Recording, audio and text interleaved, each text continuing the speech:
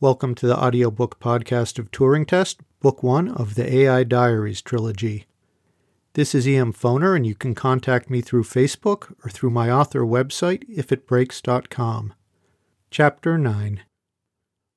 Why do we have to learn how to serve peas with chopsticks? Brenda complained. Have any of you ever been overseas? I asked. The 4 women and 1 man all shook their heads in the negative, though of course I already knew that to be the case. I've found that I can learn a lot about my potential students and employees just by slipping a Red Cross blood donor form into the application package.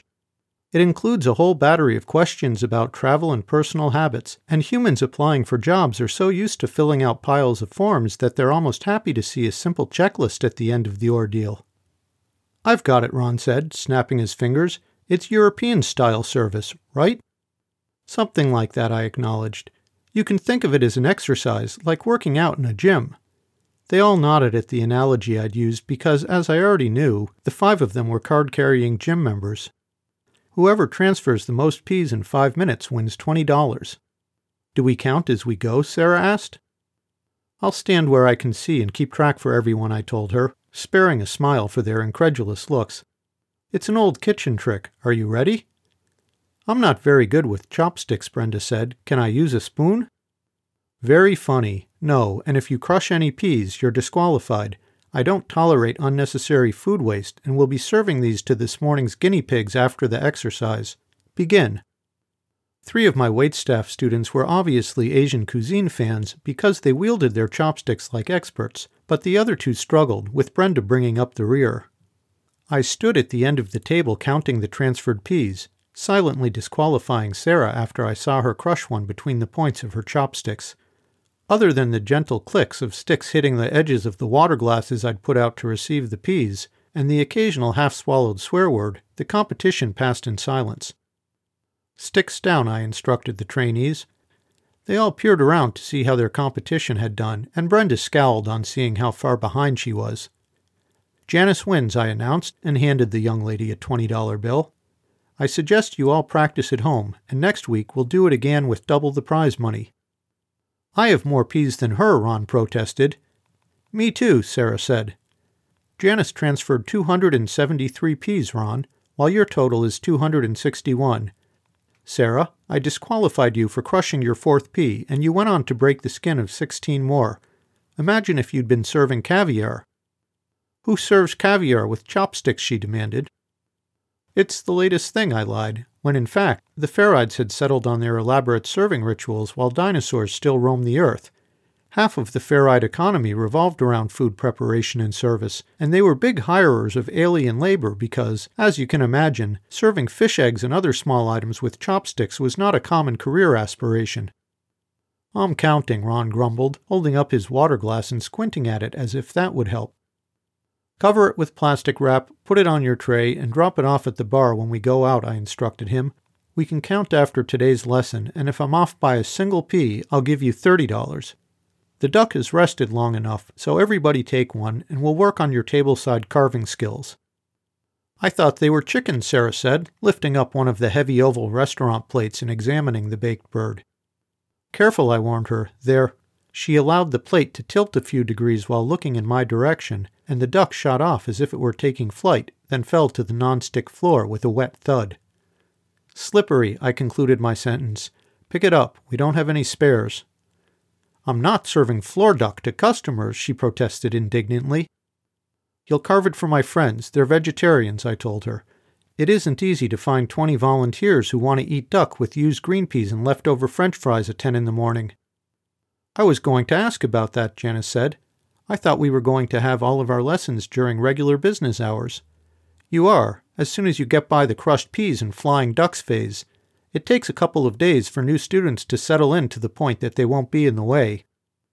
I've never even carved a chicken, Daniela said nervously. The 2 most important things to remember are, always keep the fork in the bird while you're carving, and never stab the customers with the knife, I told them. You won't see this kind of service locally, but it's very common overseas. Any questions? I'm afraid to pick it up now, Sarah said, her duck looking a bit lopsided after the mishap. I took pity on the girl. Sprinkle some koshering salt on the plate. It's a different principle than melting ice in the winter, but the grit will help hold the duck in place until you reach the table. Hey, that's for her only, I warned Ron, who was holding up one end of his duck with the carving fork and waiting for the salt to come around. People are going to eat yours. Sorry, he said, letting the duck fall back to the plate. Now everybody move their duck to the tray next to the bowl of fries. All right, share out the remaining peas between you, and don't forget your carving sets. If you see the duck sliding off the plate, it means you're not looking where you're going and it's too late to do anything about it anyway. The last thing I want is for you to try to save the duck and end up launching your carving knife into space. Got it? Now I understand why you made us practice carrying trays with tennis balls yesterday, Brenda said. And you all did fine. Spot wouldn't be happy if he knew I'd taken a brief loan from the stash of tennis balls he kept in my office, but I was careful to put them back exactly where I found them. Remember, elbows in, keep your palm under the tray, and let it rest on your shoulder if you feel it's too heavy for your wrist. I shepherded my flock of students out into the dining room and guided Sarah to the table where Helen and Stacy von Hoffman were sitting with Justin. Paul was apparently running late. The volunteer diners who were equipped with lungs held their collective breaths as the students lowered the trays onto the folding stands which had already been placed by each table. In most parts of the galaxy, restaurants deploy floating trays that are basically underpowered hoverboards, but folding stands get the job done as well. Did you drop the duck? Stacy asked immediately. Sarah turned bright red, but I whispered in her ear, "Don't admit to a health department violation in front of witnesses. You never know who may be recording video on their phone these days." I was just kidding, Stacy reassured the mortified waitress. Is this your first time doing fair-eyed table service? Yes, she answered, carefully turning the tray on the folding stand so the duck was in front of her. There, who wants what? I'll have 3 peas, Justin said. If you can balance them all on a French fry, that would be good. Sort of like an abstract representation of people in a canoe, Helen said. I'll have to suggest food as a medium to my artist roommate. You're making me nervous standing there, Sarah hissed in my direction after placing a fry on Justin's plate and failing several times in a row to balance even a single pea on its surface. You can make little indentations to hold the peas with the point of your chopsticks, I muttered, before moving off to see how the other students were faring with our real customers. Morning, Mark, the lieutenant said when I approached one of the police tables. Nothing we like more than duck in the morning. If I have to pay for this, I'm filing a union grievance, one of the patrolmen drafted into guinea pig duty warned the lieutenant. I'm already using up my break time for this. It's on the house, gentlemen, I informed them, grimacing as the sergeant reached over with his tablespoon and served his own peas. Just tell Daniela what part of the duck you like. Dark meat, the lieutenant said. I'll take a drumstick and a thigh. Together? Daniel asked nervously. That'll be fine, he told her. My student studied the duck for a moment and then turned the plate, positioning the knife to separate the back of the bird from the front. You have to cut at the joints, I told her, gripping the top of the blade near the handle between my thumb and forefinger and guiding it into the right location. Use the tip of the knife to separate the skin between the breast and the thigh before cutting deeply. And you're poking big holes in the breast. Move the carving fork back to the stomach cavity. Trial by fire, eh? The second patrolman at the table commented. I would have thought you'd have plastic birds out back to practice on, like a kid's toy. I've tried looking online without any luck, I admitted, and then continued with the instructions. Cut the skin between the breast and the thigh with the tip of the knife. That's right. And now turn the blade a little to force the joint open. Carving fowl is different from carving a roast in that you rarely cut straight down with a sawing motion. It's more about finding the joints and plating the pieces. Go gently with the knife. If you have to push hard, you're on a bone and not in the joint. She looked up triumphantly as the thigh with the leg fell away from the duck. Perfect. In a different type of table service, you would carve the whole bird and move the pieces to a platter before serving, but we're working without the intermediate step. Just open up the joint between the drumstick and the thigh before moving it to the customer's plate. I stick the knife in here. Try to imagine a line extending from the bone at the end of the drumstick, the ankle, running straight up, and another line coming through the end of the thigh bone. They meet at the joint. Just probe for it with the tip of the knife and cut through. You should feel a little crunch. Try to leave the skin as intact as possible. This step just makes it easier for the customer to manage. Daniela wore an intense frown as she prodded for the joint, but eventually she got it and put down the knife. "Here you are," she said, stabbing the duck's thigh with her carving fork and brandishing it like a trophy before extending it out over the lieutenant's plate. She gave a little shake to see if it would slide off on its own, but one of the tines was up against a bone. "Okay, one small criticism," I told her. "You should serve with the carving fork under the piece and use the gravy spoon to hold it in place." "Got it," she said, and then used the back of the carving knife to scrape the duck off the fork and onto the lieutenant's place. He playfully fended away the point of the knife with his own. "What did you just do wrong?" I asked her patiently. "I got the duck stuck on the carving fork." "And what did I tell you about pointing knives at the customers?"